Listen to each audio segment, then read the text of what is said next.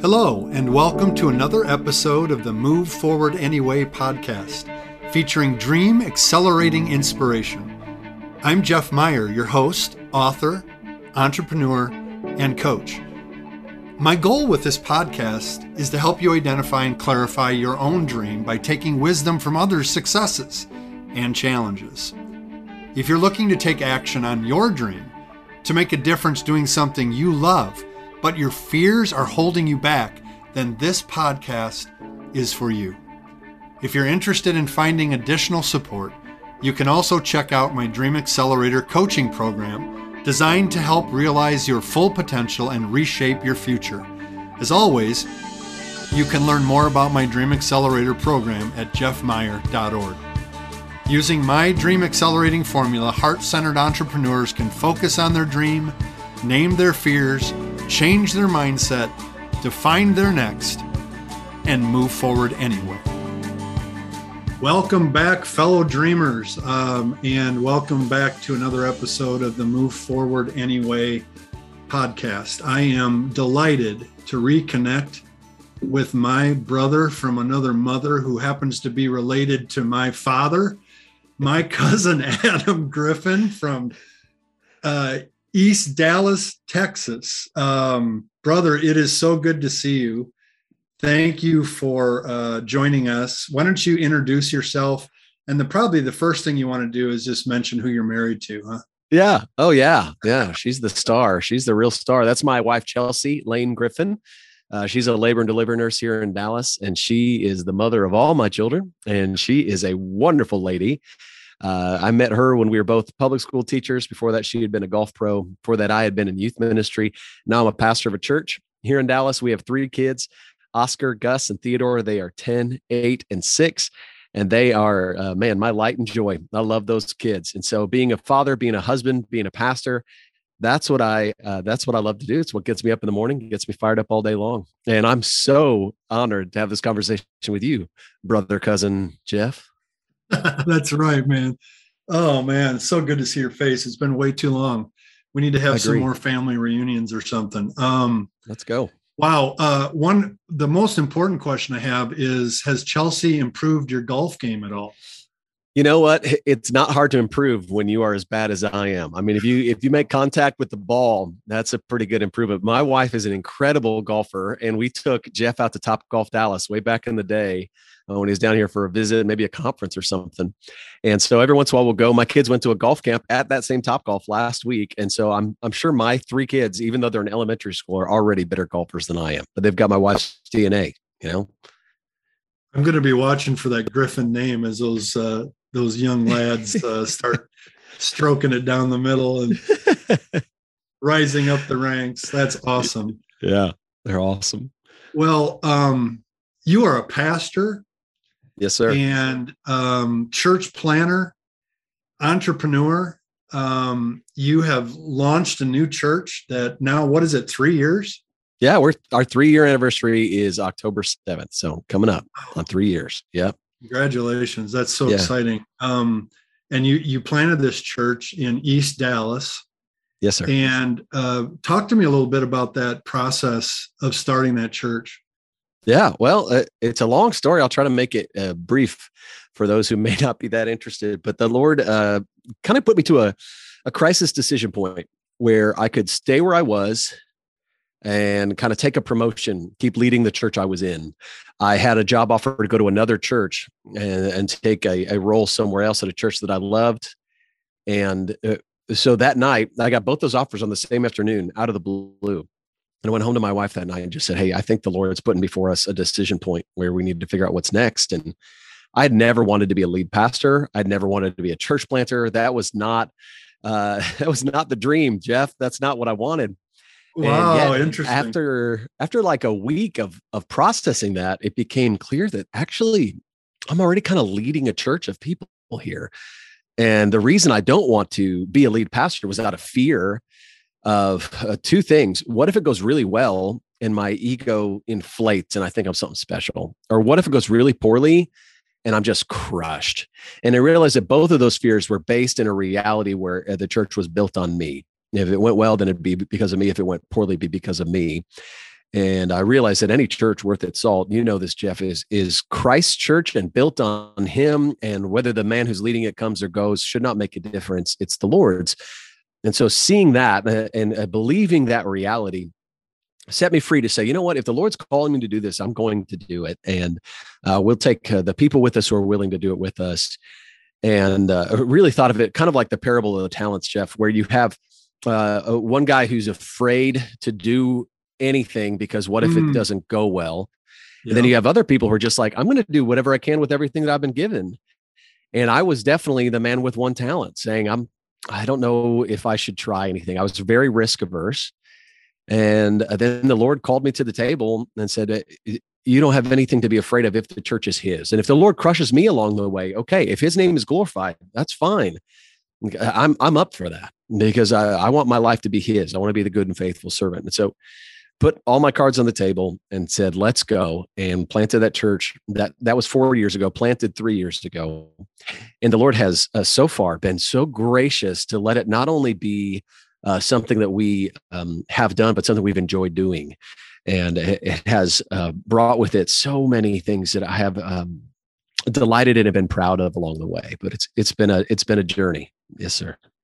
So that's very interesting. You said a couple things there that's really important. I want our listeners to hear that planning the church was not the dream. No. What was your dream? What were you pursuing at that point? At the time, I was kind of the right-hand man at a church. So I had a pastor that was leading the church that I loved, and I was his right-hand guy.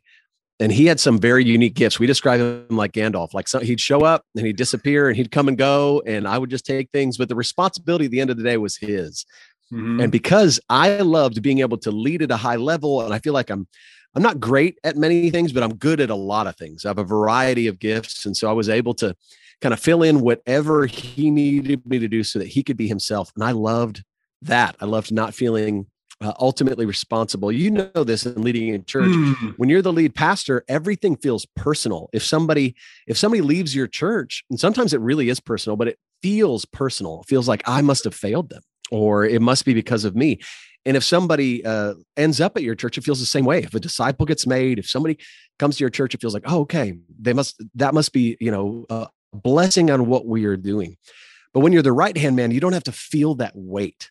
So my dream, Jeff, honestly, because of my slacker tendencies, was to keep coasting for the rest of my life, just doing the good work of ministry, but not being overly responsible for the human souls that were around me. And that's why, the Lord waking me up to realize, like, no matter what I do, I am not responsible, whether it's my kids' hearts and salvation or whether it's the people that I'm discipling. Like, that's the Lord's work. And so I feel set free from that burden to recognize that's not what the Lord's asked me to do. But at the time, the dream was to coast all the way to the end. So to get two options in that single afternoon, that kind of, well, they probably didn't come out of nowhere. They probably were developing, at least one of them was. And then to find a third option emerge in that conversation had to be a really interesting experience. Oh yeah. We made a list, my wife and I, and actually, Jeff, it went like this. I said, okay, we got this job offer. It would require moving to someplace we had lived before, but with a church we knew and loved.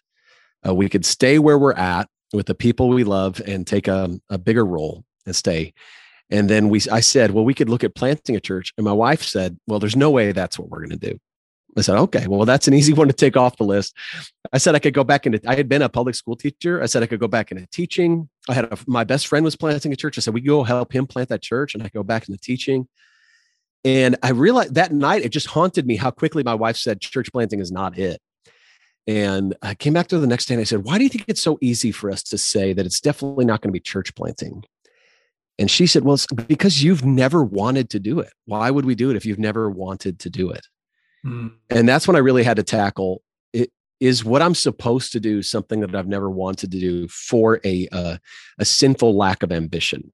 Is it because I have refused to acknowledge that the Lord had gifted me in a way and given me a positional opportunity, but I didn't want it? Is that why it was an easy no? And that's what the Lord made really clear, really quick. where I talked to a lot of entrepreneurial people who had always wanted to start a business and wanted to start a church. And I feel like the opportunity came my way and I'm delighted by it. Don't hear me say like, I hate my job. I love it, but it never been on like the life goals list. And the reason being, I think I'm a consummate people pleaser. And when you're a lead pastor, it is really hard to keep everybody liking you or everybody happy. And it sounds like a nightmare to me. And it, in many ways, is. I mean, there are days where I'm just crushed because I've disappointed somebody, but I try to be very vulnerable as a lead pastor now to say, if you're ever surprised to be disappointed by me, let me take the wind out of your sails right now. I am going to disappoint you. And you can't come to this church because you're getting the best deal on a pastor. We can't have customer clientele for church members. We've got to be in this together. And that's ways that I relieve some of the tension that I would otherwise feel. But, starting a church is a lot like starting a business or living out other dreams. It was a lot of, I felt like I related more with the guys who started their own businesses than I did with other guys who were leading churches, because they understood all the like incorporation work you got to do, marketing stuff you got to do. And it was a lot of that entrepreneurial stuff that I didn't have strong muscles there, but I feel like the Lord blessed as we went, and it went really well. But I mean, who knows why? I don't know. It wasn't me, that's for sure. I think it's interesting to consider as you're listening into this conversation that sometimes the dream comes from an unexpected place where you maybe even resisted the thought before. Oh, for sure. Because I'm sure, knowing my cousin, there were times along the way that church planting, because he's been exposed to church planters, was at least a thought like, could I ever do this? Nope. And you just shut it down. Yep. But sometimes a lot of times the dream is persistent. It just, and it's because the Lord's persistent. He keeps after it. I want to also now just take a moment. What has emerged? What new opportunities, new dreams, clarified dreams have resulted because you and Chelsea and your boys took the step to do what you didn't want to do? Well, took the step. What's opened up for you? Tons. I mean, I think first, the dream to truly shepherd a group of people in a local place and do it for a long time. I've always had a dream of like really being rooted somewhere. I've always been very easily contented with my positions and satisfied with job, hence the desire to coast. I'm like, I could do whatever job I'd been in. I could say I could do this for the rest of my life. Now I feel like I really am in the last job I'll probably ever have. And I feel very contented in that and delighted with the opportunity to shepherd. And right now, in a culture that, 6 days a week, the loudest voice in our people's lives are not typically the voice of God, the voice of the scripture, the voice of orthodoxy. And then on Sunday, I get the chance to be sometimes the only voice they heard all week that's going to tell them something true and point out something that's false. And that is a significant responsibility to me, where I'm saying I'm going to have to help people swim upstream in a culture that is pushing hard the other way. And so that dream honestly used to be something intimidating. Now it's something that kind of keeps me up at night going, I'm fired up to do it. And if that's my life's work, is to help people look, whether it's in their own homes in the way they disciple their kids, or whether it's in the way they're discipling in their workplace, or it's just me discipling them, it's thinking about how are we going to ride our bike up the hill? How are we going to, canoe the canoe upstream? We're going to go against the current and try to get other people to turn with us. And that's a slog. That's a hard thing to do. We're going uphill, we're going upstream. But that's, again, it's a dream I would have never considered. And now it's literally my life's work, and I'm delighted to do it. And I feel very proud of the way the Lord has used us to do it so far. And at the same time, very humbled, because I know there is nothing special in me as a leader or as a pastor or as just a man of God that I could say, well, here's something that I've come up with or I've done. Everything around me, I get to give full credit to God, because this has not been something that has been a strategic pros and cons list plan that I've had since childbirth. It's something the Lord has continued to just flower, just blossom in my life. Yeah. So as you paddle upstream and you help others do the same in community, and you realize the uphill climb it is in our communities to represent and speak on behalf of Jesus and disciple in the way of Jesus Yeah. in a world that almost in every aspect pushes the other way. Yeah. Talk to me and share with the listeners, what are some of the challenges, the obstacles that you have faced in yourself, in your own spirit, in your own body, as you have, I mean, just as simple as getting up on Sunday morning and feeling the weight of sharing that word. I mean, what are some of the obstacles that you face? Sure. Some of my biggest struggles, I shared that I'm a consummate people pleaser. That leads to significant insecurity. And when my job is getting in front of groups of people in order to speak on a regular basis, that is a fertile environment for insecurity to take root. Yes. I'm getting up and saying, here's Adam. He's got something to say that you should listen to. And if at the end, I feel like, man, I didn't do a good job, or I didn't do my best job, or somebody is upset by something I said or didn't say, I said too much here or not enough there. And you're talking about something very important when you're talking about the souls of human beings and the work that God has called us to. The pressure to be my best is significant. And so the insecurity is rampant. So when I walk away from the pulpit on a Sunday, it is rarely that I'm like, that was it. Oh man. Yeah. Watch out, people. I'll be back again next week. Here it comes. It's more like this profound insecurity. Charles Spurgeon said once, if you could know how many times I walked away from a sermon wishing you guys had a better preacher. And I feel like I feel that way all the time, just feeling like, gosh, why did God call me to this? They need somebody better than me in this. And so insecurity is the struggle that I hit all the time. And that has to do with everything. I mean, I had so many pastors this week reach out to me about Afghanistan and what's going on around the world and what we're going to do here. And some of them asking, what are you guys doing? And me feeling like I don't have a great answer. And not that they're looking for me to lead them, but I just feel, man, I feel conflicted going, why don't I wish our people had a better leader who knew what to do right now, knew what to say, and whose prayers were more effective. And at the same time, that's all putting the onus of the church's responsibility on my back. And that's not what the Lord's asked me to do. No. So I have to constantly. One of the greatest temptations of the enemy, right? And we're talking about ministry, is to put it on us. And we see what happens around the country with pastors that have gotten an elevated position of ego, and it just has been disastrous. And so how do you move forward anyway when you're feeling that way? Good. When you are consumed with insecurity? Well, I've done a couple of things. I do seek wise counsel from older saints in my city. I have a wife who does not mince words about what's true. A quick story. When I was getting assessed as a church planter, you have to go get assessed by a board of pastors. Yeah. And one of the things I had to do was preach in front of a room of maybe 40 or 50 pastors who are going to tell me how I'm doing as a preacher and where I need to improve. So I was crazy nervous. And my wife, Chelsea, who she's brilliant. I said, "Oh, Chelsea, I'm so nervous." And she said, "Adam, are you worried about what these people think about you?" I said, yeah, for sure. She goes, "Then you should be nervous. You should be nervous." So if you're getting up to preach because you're wondering what people are going to think about you, you should be crazy scared.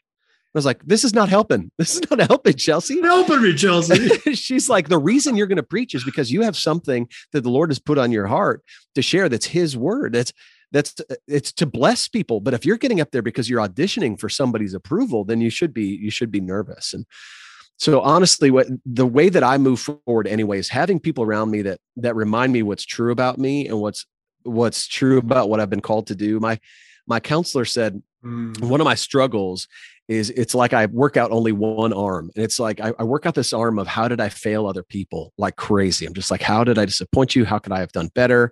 And so when you talk about dreams, I'm sure you talk to a lot of people about failure, failed dreams. Yeah. I'm just so ready to believe I failed. I'm so ready to be discouraged. It's That's your right go-to there. move. Yeah. Yes. As much as I feel generally optimistic in life, I feel pessimistic about my own strengths and my own contributions. And so I'm always ready to believe I failed people. I'm very hesitant to tell somebody they failed me. I'm very hesitant to say that somebody else let me down, or that I can do something, or that I've accomplished something, that the Lord did something good. I don't give any credit to the Lord for even the good things, because I'm so quick to imagine I could have done better.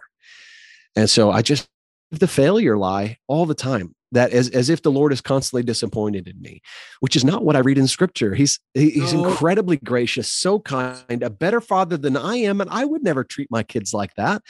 So the fact that sometimes I believe it, I mean, to move forward anyway, is to remember who Christ actually is, what he's called me to, and be reminded by the people around me about the lies that I typically believe about myself. Wow. And people that can support you. You mentioned a counselor. That there's been therapy. There's been talking about these deep soul issues and personal struggles. It's very vulnerable and very encouraging to hear you say that. And I hope that everybody who's listening can recognize that any dream pursuit, and I would say this, it would count for any dream pursuit, but especially a kingdom dream pursuit, a heart-centered dream pursuit, you will not do it alone. Yeah. You will need a group of people to come with you, to support you, to keep pushing you back to your true north and reminding you of who you really are. Excellent. So you got married. Yes, sir. In the middle of this, trying to live an adult life, and God has blessed you with 3 children, 3 amazing boys. They're awesome. The last time I saw your firstborn I remember it was at an awesome barbecue place, and I got to hold him. He was still really tiny, and now, my gosh, it's so fun to see them grow. So here's what's really interesting. As you've pursued this dream, I know that this is not, you do not live a compartmentalized life. Mm-hmm. And just last night, I was with some of our dreamers on our Dream Accelerator, and we had this moment of clarity in our coaching call that the dream pursuit includes every aspect of our life. That we don't compartmentalize things. So you don't compartmentalize church planning and leading a church apart from raising your boys, loving your wife. Right. It's all integrated. And you have actually taken some of that learning, some of that discovery, and put it into a book, which is really awesome. Can you show it to our listeners? It might be backwards on there, but that's it. No, it's perfect. Family Discipleship. I love the subtitle, leading your home through time, moments, and milestones. That's it. And you co-author that with Matt Chandler. Awesome book. I've given it away. That's why I wasn't showing it today to somebody. I have no idea. I'm gonna have to get another copy, man. So share a little bit about what you have discovered about the home, about the Christian home, and the important place that holds in your dream. Well, yeah, that's a great question. I've spent so much of the last 5 years of my life thinking about this. I could easily spend the next couple hours talking with you about it. I think very simply the older we get, Jeff, you discover traditions, routines, and kind of ruts that you wonder where they come from. And some of them are really good. And you'll connect with this as a pastor. In our churches, when somebody gets engaged, it's very traditional in the Christian church, at least, to get premarital counseling and to go, okay, before we get married, now that we're engaged, let's go meet with a pastor or a counselor or a mentor. And there's 100 Christian resources on, so you're about to get married. Let's ask these questions, talk about finances and kids and sex, and let's talk about all the stuff you need to talk about before you get married. Well, to me, there's a really important transition in a person's life as well when they become a parent. And there are a ton of resources out there on what to expect when you're expecting, and sleep decisions and feeding decisions, formula or nursing. What are we going to do? But when you read the Bible about parenting and you look at it as a guide to your life, a lot of what the Bible calls us to do as parents is teach our kids all that Christ commanded them, is to talk about the things of the gospel all the time. And yet we looked at what was out there resource-wise and said, what resource is out there for the person who just became a parent or just became a Christian or wants to lead their home spiritually? There's 100 for you just got engaged, but what's out there for you just got pregnant? or you're about to adopt, or what's out there for, I want to lead my family better. And we said, man, we need to help families process through that. And so we tried to create a very thin, non-intimidating book that still included, it wasn't like hey, get this book and then also get the study guide and then also get the DVD, but had a lot of practical helps and charts in there to say, let's plan out the fact that what the Lord has asked you to do, and it's one of the most important things you're ever going to do with your life, is to spiritually lead your home. And like you said, it is integrated with our church. It's integrated with who we are, both me as a pastor, through the years of people. I'll give you an example. 2 nights ago, well, let me say this, one Tuesday a month, I invite any single man from our congregation just to come to my house and be discipled. We just want to invest in the single men in our city. So I tell, our single women, if you're dating a guy or a guy who needs to be discipled, just send him to my house once a month. I'd love to meet him. And so we sit down and we just talk about what do men need to talk about? What does the scripture say about it? I don't plan a lot. We just disciple. But the first thing we do is I have my 3 boys come in the room. We read the Bible with them. We pray with them. We sing with them. And then we say goodnight to them. And so my kids get to see grown men praying, singing, reading the Bible. It's great for my boys. These single men get to see me as a dad, them as sons, and they get to see family discipleship in our house. So even if they've never been discipled before, they've never seen it before, there's some level of familiarity. We don't like dress it up or anything for them. It's just what our family does every night, is read the Bible, sing and pray. I just don't cancel it just because our house is full of people. We integrate, we involve our entire community in that. And if you and Amy were to come to our house and stay, which let's do it. Come on down. If you were to come to our house and stay, we would do the same thing. Hey, it's about the time our kids are going to go to bed. Let's break whatever conversation we're having, whatever we're drinking or eating, and whatever game we're playing. And let's take a second. Let's read the Bible. Let's pray and sing with our kids. And then we'll send them off to bed. Because to us, family discipleship is what we build our life around, not the other way. It's not like something we sneak in. It is woven into what we do, but it's not low on our priority list. And so for us, we found, and there are a lot of people doing this really well, but there weren't a lot of resources to help people plan it. And there are a lot of resources to help you do it. There's children's Bibles and albums of songs and devotional guides and tons of resources to help you do it. We wanted to create a resource to help you plan it. And so that's what I've been spending the last 4 or 5 years of my life on. Before we were planting the church, this is what I was working on. This was the dream: help families disciple their kids. And if I could have one thing be the legacy where my name is forgotten, but the work keeps going, it would be that moms and dads of continuing generations, chain after chain after chain link, would be discipling their kids to know the Lord. Awesome. So what are some of before you hit publish on that book, or even began to write the book, what kind of fears did you wrestle with before you put that into the world? Well, I've already told you, I struggle with insecurity. Insecurity. So writing a book and putting it out there is like the worst. I've struggled with that life. You're like, does anybody going to read this? And is it going to make any difference? And, the kind of, the creepy desire to read a critical review and see if somebody else thought what you did was worthwhile. Oh man, that is such a insecurities nightmare. That's what I lived in. But I at the same time recognized that if you looked out there, I wasn't trying to compete with another book. I was trying to fill a vacuum. And so I'm going, okay, we're trying to contribute something that's not out there. So that's worthwhile pursuit. I also had always, I told you, I struggle from a sinful lack of ambition. Like I have a dream and then I feel like, that's probably lame. I'm not going to pursue that. I'm not going to do it. And then when you get asked to do something you really want to do, I'm like excited, but at the same time insecure.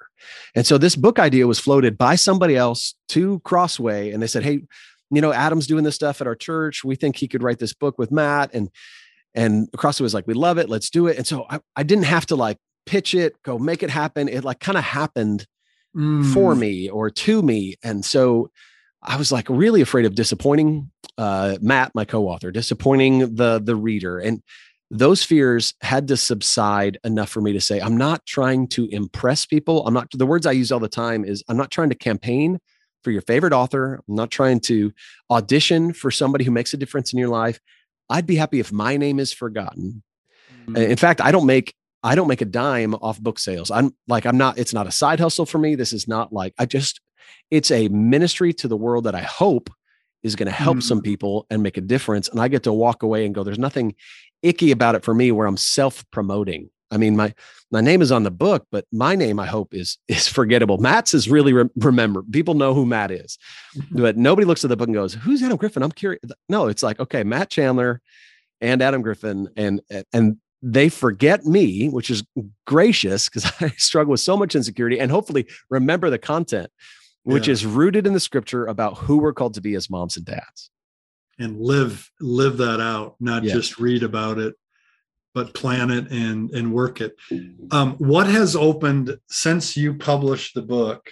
Yeah. What has opened up for you in terms of a broadening of that mission to help the home? Are there any things now that you're working on that probably wouldn't have happened if the book hadn't have been published? Oh, 100%. I mean, I've spoken at youth camps for a long time. Now I'm speaking at family events. I'm speaking at churches where I'm investing in parents. I did it this last weekend. I'm speaking at a family camp next summer that I'm excited about. My kids will actually be campers at. My wife and I, and a friend of ours, Cassie, who's been in kids ministry for 20 years, we're starting a podcast together that starts September 6th of this year. The first episode drops, Family Discipleship Podcast. And so That's an opportunity to talk with other people about what family discipleship has looked like in their home, as well as equip parents. I had a publisher approach me about writing a resource for kids 8 to 12 years old. I don't think that would have happened if I hadn't written a book on this already. I think any pursuit of a dream, I feel like well accomplished, is going to open up other opportunities to pursue that dream or to keep investing. Typically, I mean, that's not promised by any stretch of the imagination, but typically, and I feel like what the Lord's done is take something like the parable of talents again, that I took something that was on my heart and put it out there to try to help other people. And that has borne fruit in multiplying. And so now I'm getting to be the beneficiary of other people wanting to know more. And I feel like that's blessing other folks. I think the podcast will be a blessing. Other opportunities that come through that are great, but also within my own church. I'm not trying to build a platform. I'm not trying to be a big time author or something. I'm just trying to put out there what the Lord's put on my heart without feeling icky, like I have some kind of side hustle that I use all my time for. No, I want to be pastoring my people. And in pastoring my people, the people of Eastside, which is the name of our church, feel much more welcome, I think, to come and ask me about being a mom or being a dad or investing spiritually in their kids, because they know I have invested a lot of time in it. Similar to when I did my doctorate, I did my doctoral work on racial reconciliation in the city of Dallas. So I get asked all the time questions about racial reconciliation because I put the work in. Or this week, I'll do a podcast called, what's it called? Black History for White People. And I'm going to drive around our city with a podcast team. It's not my podcast, it's theirs, and talk through that. Well, those are opportunities that came from, I have an idea, I have a dream, I'm going to put a lot of work into it, and I just put it out there. And then that's led to opportunity and fruit and opportunity and fruit. And while that's not promised for anybody, nor was it the ambition of my heart, the Lord does things like that. Yes. And also the Lord makes differences in people's lives that I don't know. But there's people that have read this book that I haven't met, that are hopefully like paying dividends for generations forward. That's a fruit that I'll never see, but I'm grateful that I could be a part of what the Lord is doing and be forgotten in it, that his name might be remembered. So you talk about the home being a central place where faith is experienced and lived out. It's not just learned. It's not just affecting our minds. You model it, you live it. You talk about racial reconciliation. And so what I'd like to ask is, as you think about all those areas that you're in, that you're pursuing, you wrote the book because there was a gap, right? Yeah. So what problem, and I find this a lot with entrepreneurs, there's a problem they're solving. There's a solution they're providing to the world of something that's broken, that's not working quite right. Broken shalom, we might use that terminology. Yeah. What is the solution? What is the solution to the problem that your life work is delivering? That's good. There's certainly a lot of problems out there, and I'm not an expert in all of them. I think one of the problems that people see most often that's related to the work I've done is the degradation or the collapse of a family, and not just a nuclear family, but the family at large. My wife, I said, is a labor and delivery nurse. All kinds of people are having kids, every ethnicity, every socioeconomic class, every age. I mean, people are coming in to have kids that are teenagers. People are coming in to have kids now who are in their 50s. It's all across the board. And so she sees a sliver of our society that I don't get to see, which is how many fathers are present at the birth and how engaged are these fathers? How many of the people who are coming in to have kids are married? How many of them are addicted? How many of them are abusers of substances? And it is not a pretty scene. In our hospital, if you come in, a man and a woman with a baby that you are excited to meet, you are in the minority in our culture. Yeah. And so you think about the difference that makes to a culture for a family, or when I'm trying to instruct my family in the things of the Lord and what he's called us to, how I am going to have, like we talked about earlier, an uphill battle to convince my kid that the way that the Lord's called us to live and what he's called us to believe about relationships is true. I think family discipleship, my life's work, is going to be part of the solution, I hope, to the problem of how does a single mom, how does a multi-generational home, how does a divided home or a blended home disciple a kid in the things of the Lord, knowing that none of us are perfect parents and all of our families are dysfunctional. How do we follow a perfect God? And so all of us can attest to family dysfunction. You and I are family, and we could sit here and we could talk about the Meyer family dysfunction. I mean, we could do it. I don't think it would honor our grandparents well. I don't think it would honor our parents well to air this right here, but we could talk about our dysfunctions. So how does the work that I've done, family discipleship, help resolve that? I think by making Christ the center of what we're trying to accomplish in our homes, saying like, I'm going to portray for my kids who are imperfect, an imperfect father who's following a perfect God. So I want my kids to know what it's like to be an imperfect man following a perfect Christ. And I can do that because I am an imperfect man. Wow, that's awesome. Really appreciate what you're doing, who you are, how God is using you. And I'm remembering days gone by where we were just a couple rugrats rolling around, wrestling on the carpeting at some family gathering at Grandma and Grandpa's house. All of us cousins sleeping in the basement at Grandma Meyer's house. Remembering all these times and looking what God has made you to be, how he's working in your life. Just proud to know you and honored to have you in our family and in the family of God, making a big difference in the world, one person, one household at a time. Yeah. Kudos to you. And I'd like to give you a moment right now to speak to the people who are listening here who may have a heart-centered dream. They see a gap, they see a need, they think they might be able to make a difference. They're feeling and struggling with insecurity. Mm-hmm. They're wrestling with their own fears and all the self-talk that says, well, who am I to do this? Somebody else is much better equipped than me. Right. What kind of word of encouragement would you speak to them today? That's good. I do think honesty with yourself about where God has gifted you is important. If you want to be an author, but you don't have gifts in that area, it's okay to give yourself a break there and not hold yourself accountable to somebody else's abilities. That's okay. It's all right to say, just like you see this I used to watch American Idol. I haven't watched it anymore, but you see it the first couple episodes where these people that have always been told they're great singers and they're not, and no one's ever been honest with them. And it's okay to not be a great singer. Mm-hmm. So if their dream is to be a great singer, but they don't have the skills, what they need to do is give themselves a break and say they're gifted in another area, and that's okay. Now, where you are gifted, where the Lord has given you not only a gifting, but a desire and an opportunity, but it's because of insecurity of what impact that could have on you, or maybe you're like me, you're risk averse. I would say if your dream is to make much of yourself and you check your motivation, you're going, what I want is to make much of yourself, then the first thing to do is to do work in your own heart to say, is my dream about being made much of? Then Lord, the dream may not have to die, but that part of it needs to die. And instead, if we turn over to the Lord our dreams and say, like a talent in the parable of talents, Lord, it's to build your kingdom. I want to write this, start this, create this. It's to bless my family, to do what's good. And it's not in pursuit of some kind of selfish, self-aggrandizing desire, then I do what we talk about in the scripture, surrender to the Lord my dream and pursue it, understanding that even if it fails, even if whatever our definition of failure is happens, then I don't have to walk in regret, because what I did was try to honor my Lord with what I did.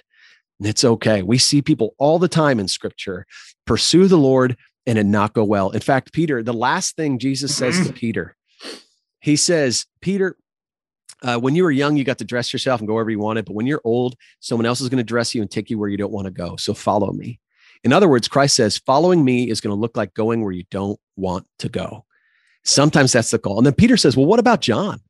Yeah. And Jesus says to Peter, don't worry about John. What about John? John's got his own path, his own life. What if he lives until I come back again? So if your dream is going, but what about John? John got the dream I wanted. How come I didn't? I think you surrender that to the Lord and go, hey, maybe my dream is going to be going where I don't want to go because I'm following Christ. And maybe it's going to take me right where I want to be. But either way, I trust Christ because that's who I'm following. And I can be encouraged to put all my cards on the table, not to die with something in the bank, but to put everything out there because I want to make much of the gospel of Jesus Christ. Yeah. That's so great. I hope everybody received that as encouragement for your own dream. I think I gave one of my books away to somebody, and I've given them away to a lot of somebody's, but this one person looked at the book and said, is this your dream? And I said, no, but hopefully it helps someone recognize their God-given gift and dream. Yeah. And helps them move forward anyway. That's why I wrote it. I didn't write it. In fact, I didn't ever want to publish a book, but people kept telling me to get it out, because it's going to help some people. And so whatever it is you're working on, if you can surrender it, as Adam said, I would also say, like, offer it to God. Just give it as an offering. When you give an offering from a true heart, you don't worry about what's going to happen with it. You just share it. Yeah. And let it go. Let God do with it what he wants. Yeah. So whatever you're creating, writing, producing, painting, developing, you just offer it to him. Let him work out the results. Yeah. That's really good, Jeff. Well, you're really good. And it's been really great to talk to you. I love the hoodie. Thanks. It's a cool day in Texas. These are so rare. Cool day in Texas. We'll take advantage of it. I love it. Yes, sir. Pretty soon you can put on all your Packer gear and make all those Cowboy fans crazy down there. We're ready. We're ready. One last time. Yeah, maybe. How can people get in touch with you, learn more about your work? You talked about a podcast that's coming up in September. Well, just let us know what you want to direct people to. Yeah, the podcast comes out soon. Family Discipleship Podcast is the Instagram handle, and we're on Facebook, Instagram, and Twitter. And then whenever it releases, it'll be wherever you listen to podcasts. That's easy.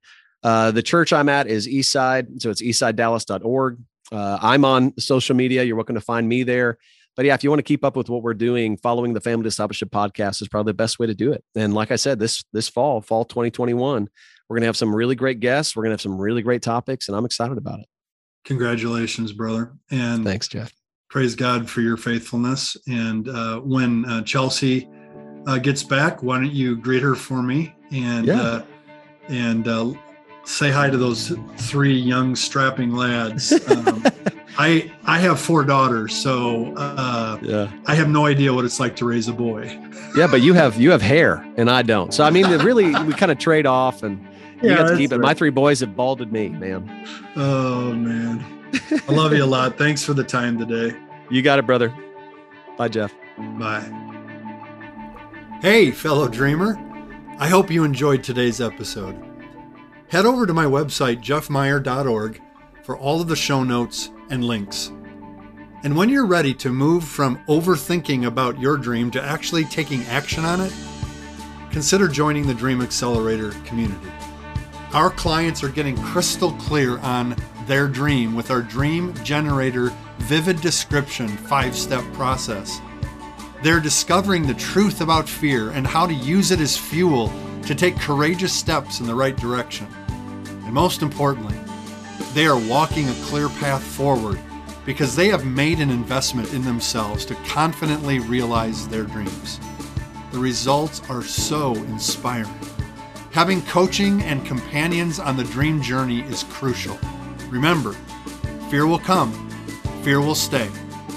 Move forward anyway.